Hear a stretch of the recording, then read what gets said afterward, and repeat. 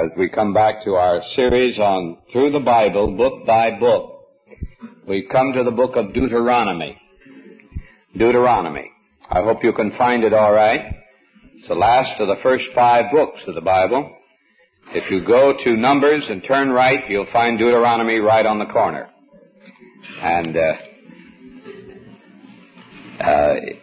this is the last book of the books of Moses. It's very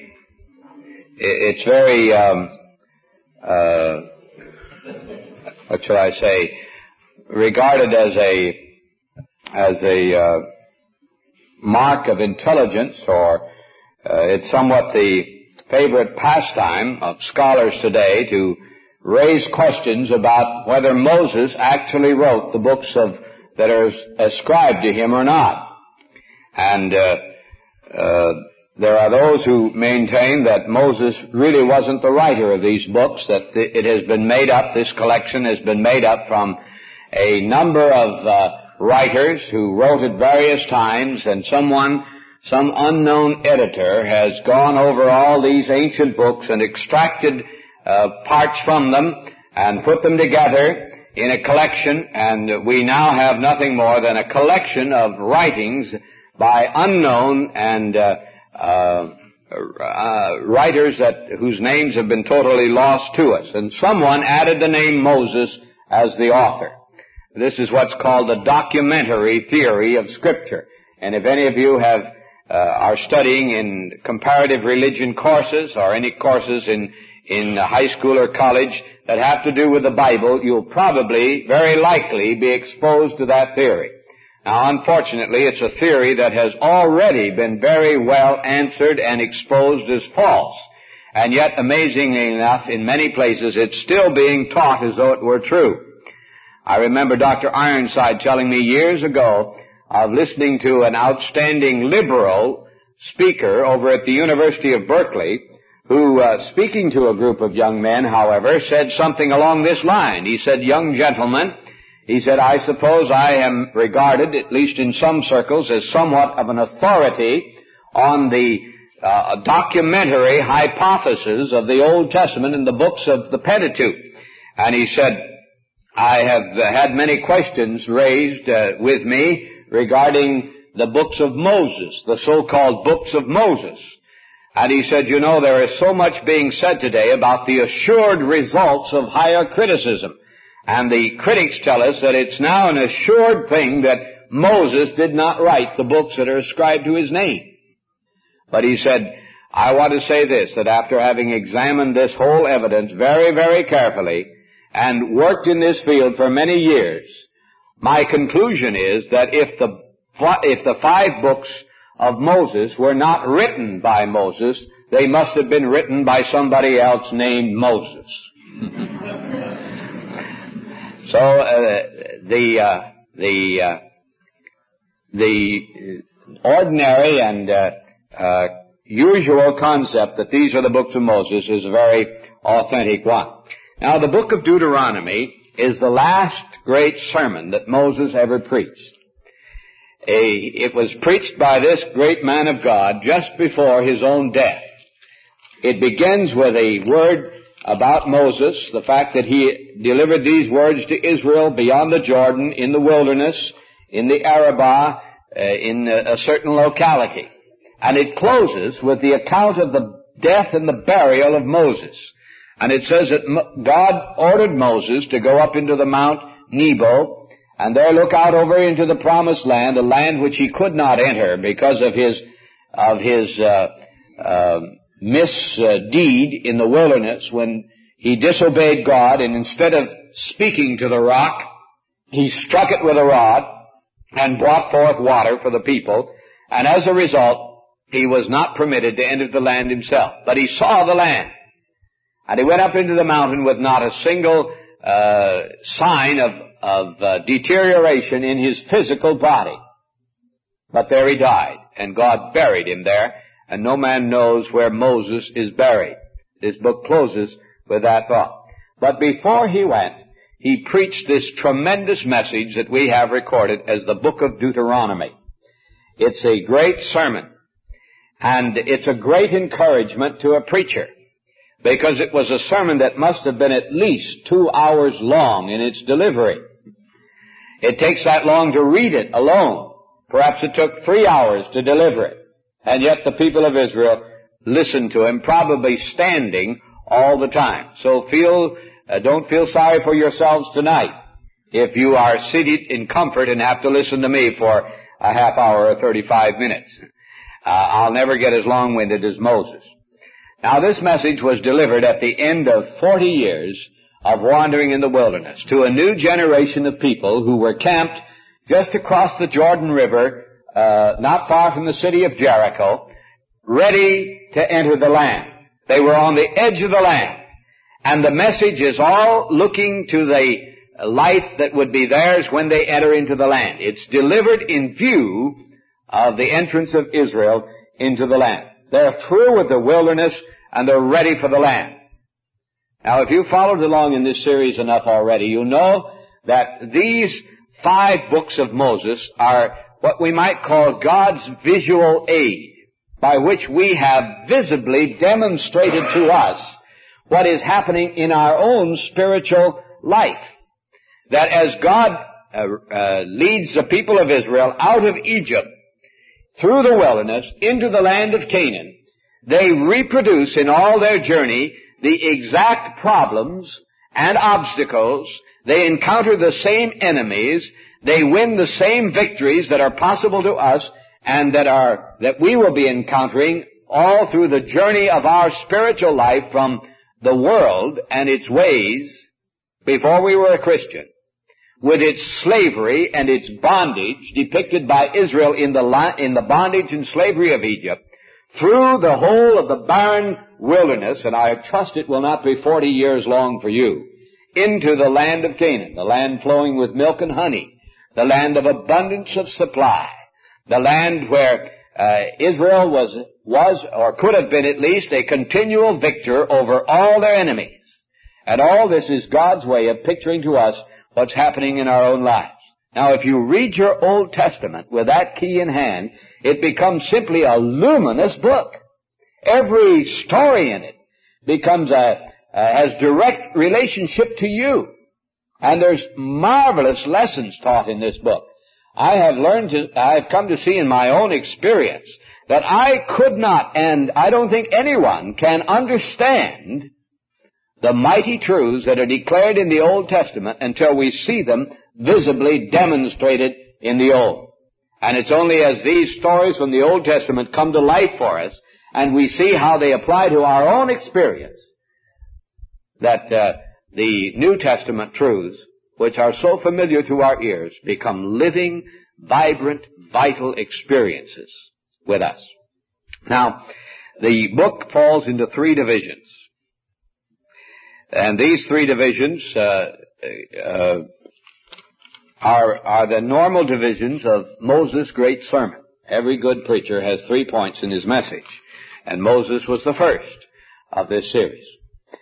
The first 4 chapters occupy a review of God's love and care of Israel in the wilderness, and how He watched over them. Here are the people standing on the edge of the land. Many of them had only gone through part of the wilderness journey because they were but children when Israel 40 years before had stood at Kadesh Barnea and had refused to enter into the land. And the whole of the wilderness wanderings, occupying 40 years, took place while some of these were growing up. Many of them are just young men and women, 20, 30 years of age.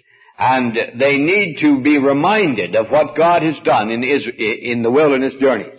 And so Moses' first task is to go back over the 40 years in the wilderness and to recite to them the wonderful love and care, how God watched over them, how He led them by the way, how the pillar of fire by night and the cloud by day guided them through this trackless, howling desert, how He brought water from the rock when they came into a vast and waterless area where there was nothing there at all, and over 2 million people were dependent upon the land, and how God through Moses brought water from the rock to to slake their thirst, how He delivered them from their enemies again and again, and how He fed them with manna without fail. Imagine it. 40 years of living on nothing but manna.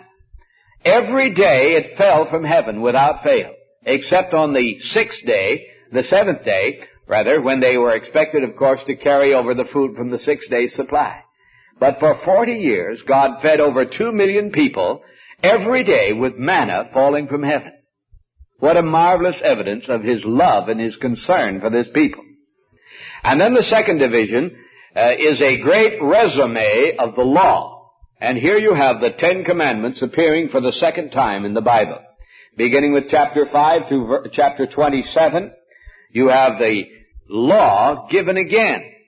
The 10 Commandments, the setting aside of the cities of refuge for those who slew a man or an individual unknowingly, unwittingly, not deliberately, and the laws on divorce and on unfaithfulness, and the penalty that was extracted if there were those who were caught in some suspicious situation, the penalty for idolatry and for sorcery, the warnings of God against falling into the terrible, terrible deeds of the tribes that then inhabited the land. You never can read these books of Moses without understanding that the land into which these people were coming was a land that was possessed by people who were utterly given over to lewd and obscene practices. And the book of Deuteronomy is a mighty revelation that God was expecting His people to live in the midst of a sex-saturated society. Around people, at least, who had completely given themselves over to the most vile practices. And I think this is a great encouraging thing to us who are being asked more and more today to live in just such a society. And yet God expected His people to keep themselves completely from these things and to be a holy people in the midst of a sex-mad midst of sex-mad nations. And then there's a recapitulation of the sanitary laws, all of these things which are found also largely in the book of Leviticus. That's the second division. The third division of the book is a mighty revelation of the future, both in terms of blessing and of cursing upon Israel. The 28th chapter, beginning with chapter 27 and through chapter 34, you have this last division. The 28th chapter of this book is one of the most amazing prophecies ever recorded in the Bible. I don't know if you're familiar with this. Most of us know Isaiah 53 and Psalm 22 and some of these other great prophecies. But this is a prophetic passage fully as detailed and remarkable in its detail as any other prophecy in Scripture. It is a prediction of the entire history of the Jewish nation, of the Jewish people, I should say, even after the time when they ceased to be a nation, but were scattered out in the face of the earth. And you can find the entire record of all that Israel has gone through these long, long centuries here in this 28th chapter of Deuteronomy.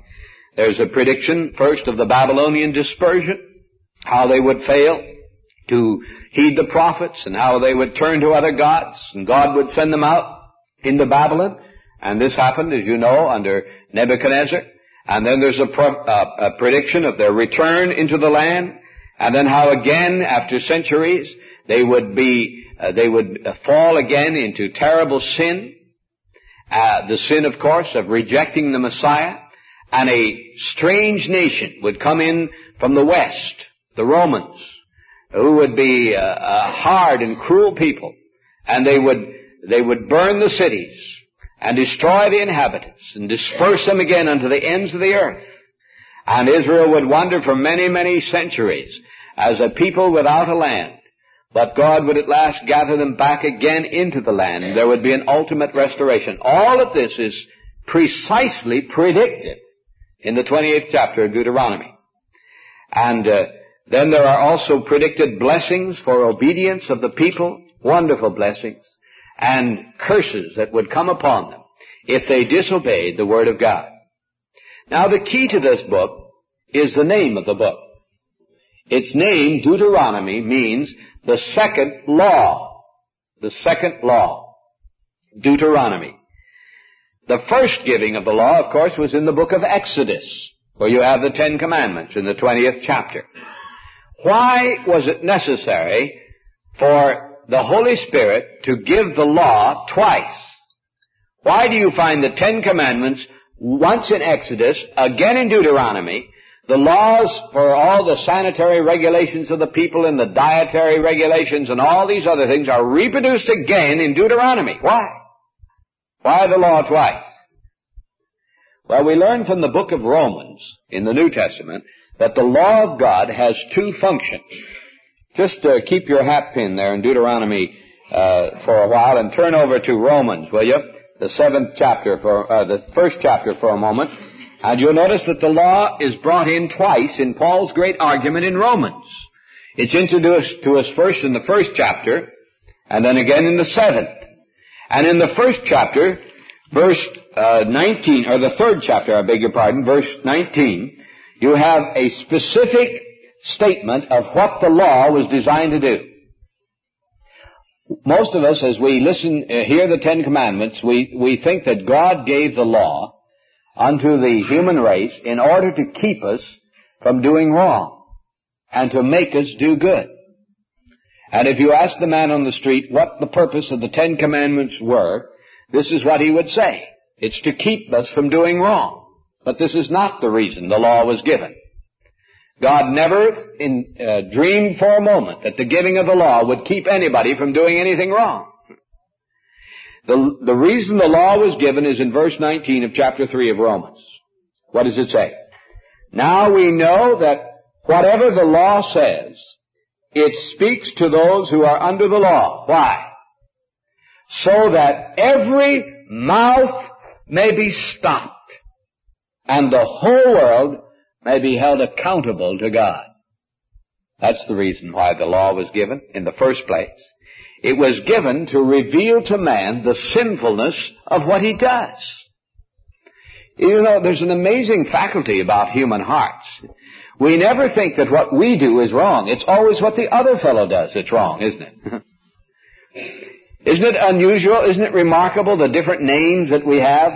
We have a whole set of names, a whole category of names that we use to apply to things that we do, and quite a different set that we use to apply to what everybody else does. Others have prejudices. We have convictions. Don't we? Yes. Others are stingy. We're very thrifty. Others try to keep up with the Joneses. We simply are trying to get ahead. And so it goes, all the way down the line. Now, what's the law do? Well, the law comes in and applies the same term to everybody alike. The law says, thou shalt not kill, thou shalt not murder, thou shalt not steal, thou shalt not covet, thou shalt love the Lord thy God with all thy heart and all thy soul and all thy strength, and have no other gods. And the law is absolutely impartial in its application. And when man is confronted with the law of God, he can no longer deceive himself. He has to admit that what he does is wrong. And God said that the law was given that every mouth may be stopped. And there's nobody that dares to stand up to God and say, well, others may be wrong, but right here you've got someone who lives a good, clean, moral life. Because the law says no. All have sinned and come short of the glory of God. And the cross, therefore, the cross of Jesus Christ, becomes the answer to what man did. What he did on the cross is the answer to what we have done. He bore our sins in his own body on the tree. And that's what's set forth so beautifully in the book of Exodus, in the sacrifices, book of Exodus and Leviticus, in the sacrifices of the lamb and the goat and the ox and the calf and the other animals that are a picture of the blood of Jesus Christ shed for the transgressions, for the sins of man, what we have done. And there is no way of sinful man dealing with a holy God except as some payment, some ransom, some justification is rendered to him for the sins of man. And it's the law that makes us aware that we need that. Oh, but the law comes in again then in Romans 7. Once our sins were settled, isn't that enough? Once we discovered that the law has made us realize that we have all done that which is wrong in God's sight and we're guilty before Him, isn't that enough? No, there's another purpose of the law. In verse 7 of Romans 7, Paul says, "What then shall we say? That the law is sin? By no means. Yet if it had not been for the law, I should not have known sin." Not sins here, but sin. Not what I've done, but what I am. If it hadn't been for the law, I would not have known that I am under the grip and under the influence of an alien satanic philosophy which is in itself sin. If the law had not said, I should not have known what it is to covet. If the law had not said, you shall not covet. But sin, finding opportunity in the commandment, wrought in me all kinds of covetousness. And then look at verse 13. Did that which is good then bring death to me? That is, was it the law that did this? No, by no means. It was sin working death in me through what is good, in order that sin might be shown to be sin, and through the commandment, might become sinful beyond measure. That is, not only do I realize then that I have done things that have merited the just wrath of God upon me, that I am a sinner indeed, and have received the cross of Jesus Christ as having paid the price and settled the debt of my sins. But also it's through the law that I understand that there's some principle at work in me which I would never have known otherwise, which has so permeated and affected me that not only do I do things that are wrong, but what I am is wrong in God's sight. What I am. Not what I've done only, but what I am. And the answer to this, I discover from the book of Romans, is the resurrection of the Lord Jesus. That He died to pay for my sins. And as Paul puts it in Romans 5 verse 10, if when we were enemies we were reconciled to God by the death of His Son, much more then, being reconciled, we shall be saved by His life. And I learned that it's the presence of a living Savior within my heart, who dwells within me, who makes available to me everything that He is, that is the answer to what I am. I need what He did because of what I've done, but I need what He is because of what I am. And this is what the book of Deuteronomy tells us and illustrates for us. For if you read carefully through this book, you will find that there are two themes that run through the entire book that you do not find in Leviticus or in Exodus. Let's turn back to the book of Deuteronomy again for a moment. And you'll discover here the two great themes that run all through this book like two unbroken threads is the theme of man's utter weakness, his inability to do anything. Even though he's cleansed, he still cannot in himself please God. Nothing he can do in himself. His sincere, dedicated efforts to please God are not availing. The mind of the flesh cannot please God, as Paul puts it. And also, right with this is another wonderful parallel theme, the theme of God's abiding presence. That God Himself is the answer to the demands of the law in us. That what God demands of us, He Himself takes up residence within us in order that He might meet that demands in Himself. That He provides the answer as well. What He demands of us, He Himself supply. Now, notice this. Let me turn you to a few passages, and you can see this yourself. Look at chapter 6 in Deuteronomy. Chapter 6, verse 20.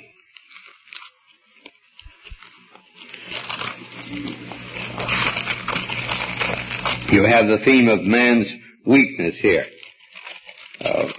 Moses said, when your son asks you in time to come, what's the meaning of the testimonies and the statutes and the ordinances which the Lord our God has commanded you? Why do you do these things? Why do you go through all these ceremonies? Why do you kill these lambs and these goats and these sheep? And why do you go up to the tabernacle? And what is all this about? What's the purpose of it? When your son asks you that, what do you say? Well, you shall say to your son, we were Pharaoh's slaves in Egypt. That's where we begin. That's what we are. We're no better than that. We're slaves, Pharaoh's slaves in Egypt. And the Lord brought us out of Egypt with a mighty hand, and the Lord showed signs and wonders great and grievous against Egypt, and against Pharaoh, and all his household before our eyes. And He brought us out from there, that He might bring us in to the land. He brought us out, that He might bring us in to the land. And all these are symbols by which God is teaching us what it takes to get us out of Egypt and into the land. That was the explanation they were to make. Look at chapter 7, verse 6. For you are a people, Moses said, holy to the Lord your God. The Lord your God has chosen you to be a people for His own possession, where He dwells. A people for His own possession, where He Himself will dwell. Out of all the peoples that are on the face of the earth, it was not because you were more in number than any other people that the Lord set His love upon you and chose you, for you were the fewest of peoples. But it is because the Lord loves you and is keeping the oath which He swore to your fathers, that the Lord has brought you out with a mighty hand and redeemed you from the house of bondage, from the hand of Pharaoh, king of Egypt. Wasn't anything in you. You have nothing, you see. It was God that did it, not man. Look at chapter 9, verse 4. Do not say in your heart, after the Lord your God has thrust out your enemies from before you, it is because of my righteousness that the Lord has brought me in to possess this land. Whereas it is because of the wickedness of these nations that the Lord is driving them out from before you. Not because of your righteousness or the uprightness of your heart. Man never has righteousness in himself. Never. Not because of this are you going in to possess their land, but because of the wickedness of these nations, the Lord your God is driving them out from before you, and that He may confirm the word which the Lord swore to your fathers, to Abraham and to Isaac and to Jacob. Know therefore that the Lord your God is not giving you this good land to possess because of your righteousness, for you are a stubborn people. Look at chapter 29, clear over to the end of the chapter, of the book. Verse 16. You know, Moses said, how we dwelt in the land of Egypt, and how we came through the midst of the nations through which you passed, and you've seen their detestable things, their idols of wood and stone, of silver and gold, which were among them.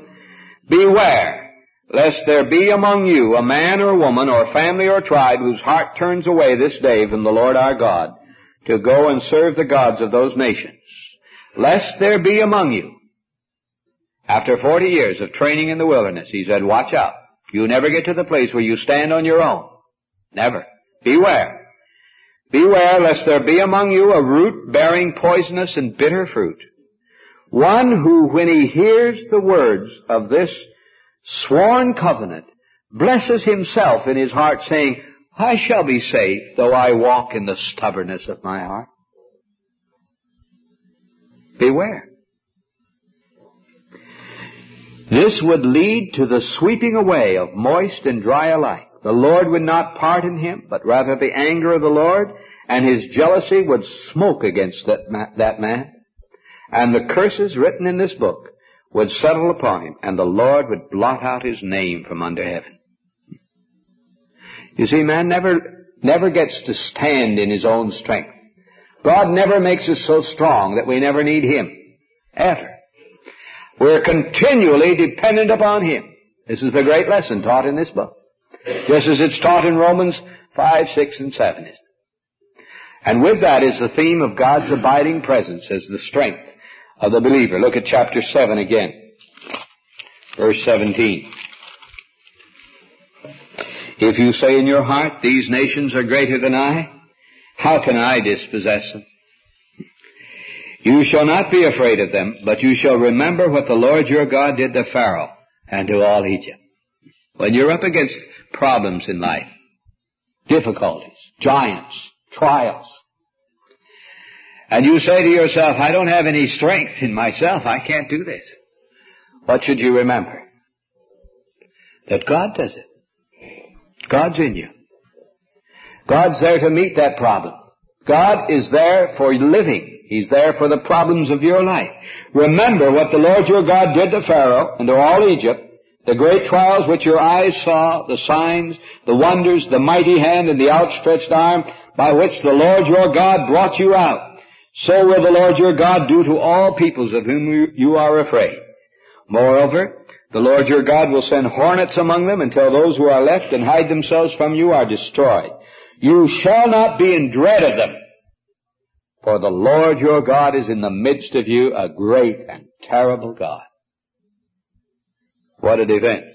Look at chapter 8, verse 3. And He humbled you, and He let you hunger, and He fed you with manna, which you did not know, nor did your fathers know, that He might make you know that man does not live by bread alone, but that man lives by everything that proceeds out of the mouth of the Lord. Does that sound familiar to you? Those were the very words that Jesus used in the wilderness when He explained to the devil who came to tempt Him why He did not, would not, and even could not, in that ultimate sense of obedience, why He would not turn the stones into bread. He said, you don't understand how I live. I don't live by remarkable signs that I do to make everybody look up and with wonder and amazement. Man doesn't live that way. Man lives not by bread alone, but by every word that proceeds out of the mouth of God. What God is in me, that's what makes me strong. Look at chapter 14. Chapter 14, verses 1 and 2. You are the sons of the Lord your God. Therefore you shall not cut yourselves or make any baldness on your foreheads for the dead, for you are a people holy to the Lord your God. And the Lord has chosen you to be a people for His own possession, where He lives, where He dwells, out of all the peoples that are on the face of the earth. Chapter 23, 12, verse 12. You shall, this, by the way, is right in the midst of the sanitary regulations for Israel. You'll understand when I read this, why I read it, despite the fact that it speaks of that which is rather unsavory. But He's giving orders to the people as to governing the very uttermost limits of their lives in everything they do. He says, you shall have a place outside the camp, and you shall go out to it, and you shall have a stick with your weapons, and when you sit down outside, you shall dig a hole with it and turn back and cover up your excrement. Why? Because the Lord your God walks in the midst of your camp to save you and to give up your enemies before you. Therefore, your camp must be holy, that He may not see anything indecent among you and turn away from you. The presence of a living God is the secret of a satisfying life. And then the most remarkable passage in many ways in all the Bible, I think, chapter 30. You have in this book a marvelous explanation of the dynamic that keeps the law. What it is that makes it possible to obey the law. Even here in Deuteronomy. In the first part of this chapter, Moses is recounting the law again, warning the people and of the blessings and telling of the blessings that will come and the cursings if they disobey. And in verse 11 he says, for this commandment which I command you this day is not too hard for you. Everyone who falls short, says, it's no use, the law is just too hard for me, I can't do that. He says it's not too hard for you, neither is it far off. It is not in heaven that you should say, who will go up for us to heaven and bring it to us that we may hear it and do it? Neither is it beyond the sea that you would say, who will go over the sea for us and bring it to us that we may hear it and do it? That is, who can bring this near to us so that it comes into our very lives? Now listen to what he says. But the word is very near you. It is in your mouth and in your heart so that you can do it. What's that? An indwelling life, isn't it? And these very words are picked up by the Apostle Paul in Romans 10. And in Romans 10, he says about the two givings of the law, verse 5, Moses writes, that is in Exodus, concerning the first law, Moses writes that the man who practices the righteousness which is based on the law shall live by it. But Israel found it utterly impossible to live by the law on that basis. Now Paul says, but the righteousness based on faith, and this, by the way, is exactly from the same writer, from Moses. He's quoting now from Moses again, this time in Deuteronomy. The righteousness based on faith says, do not say in your heart, who will ascend into heaven, that is to bring Christ down, or who will descend into the abyss, that is to bring Christ up from the dead. But what does it say? The word is near you, on your lips, and in your heart. That is the word of faith which we preach. Because if you confess with your lips that Jesus is Lord, and believe that God has raised him from the dead, you will be saved. There it is. The two great things, you see. The death of the Lord Jesus and the raising again from the dead, making his life available to us. And this is what Paul calls in chapter 8, the law of the Spirit of life in Christ Jesus, fulfilling by another principle the righteousness which the law demands. And if we walk in the Spirit, if we walk in a continual recognition that he is in us, ready to be in us, to do everything that needs to be done, and we're ready to turn aside gladly and willingly from every fulfilling of the flesh, we reject that as having been cursed of God. We will not permit something to live that God says has no right to live in our life. Then we're able to turn to him in the fullness of expectation and say, Lord Jesus, be in me all that I need. And step out on that, and we fulfill the righteousness that the law requires. You know that old illustration of the plane, how the law of gravity continually holds us to our seats, holds us down. But there is a law of aerodynamics by which we can overcome the law of gravity. It doesn't cancel it out, it simply overcomes it. And you step into a plane, and you sit down, and do you have to cling to your seat? Do you have to hang on to the sides of the plane in order to stay aloft once you're in the air? No. You just rest on the fact that there's a law at work that's keeping you from fulfilling the law of gravity. Now, if you ever get to the place where you think you've got it learned, and you say to the stewardess, would you open the door, please? I think I'll go on by myself. You know what that's called? That's called jumping to a conclusion. That's the end right there. You'll never make it. You'll never make it. But in this quiet, continual, confident resting that God himself is the ample provision of all that he requires from us, there is the ability to fulfill the righteousness which the law demands. And that's what the book of Deuteronomy teaches. And therefore the next book, and the only possible book that could follow this, is the book of Joshua, where you have Joshua leading the people into the land. They've learned the principle, at least in shadow, of how to live in the land. And Joshua takes us into that. Shall we bow together in prayer? Our Father, what marvelous truth Thou hast unfolded to us and written for us in this great word. What feeble instruments we are in apprehending it. But teach us, Lord. Teach us by thy Holy Spirit.